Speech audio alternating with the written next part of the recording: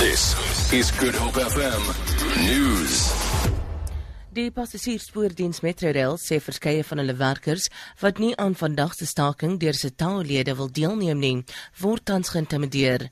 Lede van die vervoervakbond begin vandag in Kaapstad staak en eis onder meer permanente werksgeleenthede vir kontraktwerkers. Metrorail woordvoerder Rianne Scott sê om hulle personeel of pendelaars te intimideer is onwettig.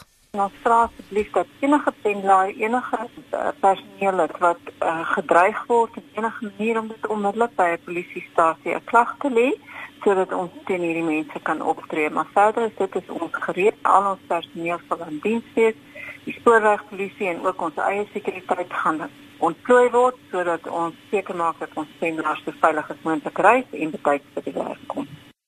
Weens die staking sal die stad bykomende My City busse op die N2 tussen Mitchells Plain, Khayelitsha en Kaapstad ontplooi.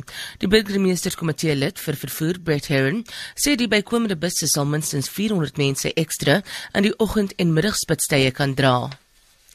'n alliansiegroep van sowat 240 burgerlike organisasies, genaamd Verenig teen Korrupsie, het Suid-Afrikaners gevra om saam te trek en toekomstige optrede oor president Jacob Zuma te bespreek.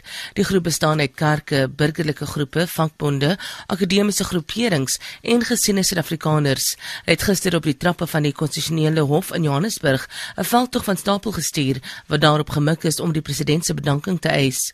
Die veldtog se eerste optrede is aanstaande Saterdag. Suid-Afrikaners is gevra om in dorpe, kerke, moskees, townships, woongebiede, sportklubs en kultuurorganisasies saam te kom om toekomstige optrede te bespreek. Die hofgeleentheid sal by die Regina Mundi Kerk in Soweto plaasvind. Die beweging sluit senior ANC-lede in soos Cheryl Carolus en Ronnie Casrels. 'n Voormalige konstitusionele hofregter, Zach Jacob, sê die konstitusionele hofbeslissing teen die president was gewittig en ernstig. Die groep het wat hulle noem die onaanvaarbare politieke situasie onder die president betreur. Uitspraak word vandag in die Mthatha Hooggeregshof in Oos-Kaapland verwag in Winnie Madikizela Mandela se aansoek waarin sy oud-president Nelson Mandela se boedel betwis. Madikizela Mandela wil die regte hê vir Mandela se huis op Qunu in die Oos-Kaap. Sy voer aan dat sy ingevolge gewoontereg die wettige eienaar daarvan is, maar die by destyds die huis aan sy derde vrou Graça Machel nagelaat.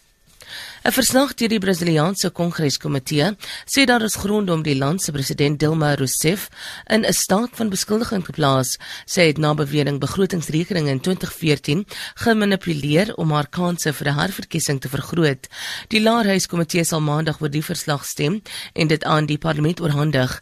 Indien 2/3 van die parlement die mosie steun, sal Rousseff in die Senaat verhoor word. Op valutamarkte verhandel die rand teen R15.9 teen die Amerikaanse dollar. Die Britse pond is R21.30 werd, die euro kos R17.20, goud verhandel teen $1,226 per fyn ons en die prys van Brent olie is $40.10 per vat. Vir Good Hope FM nuus, Alexander Rosenberg.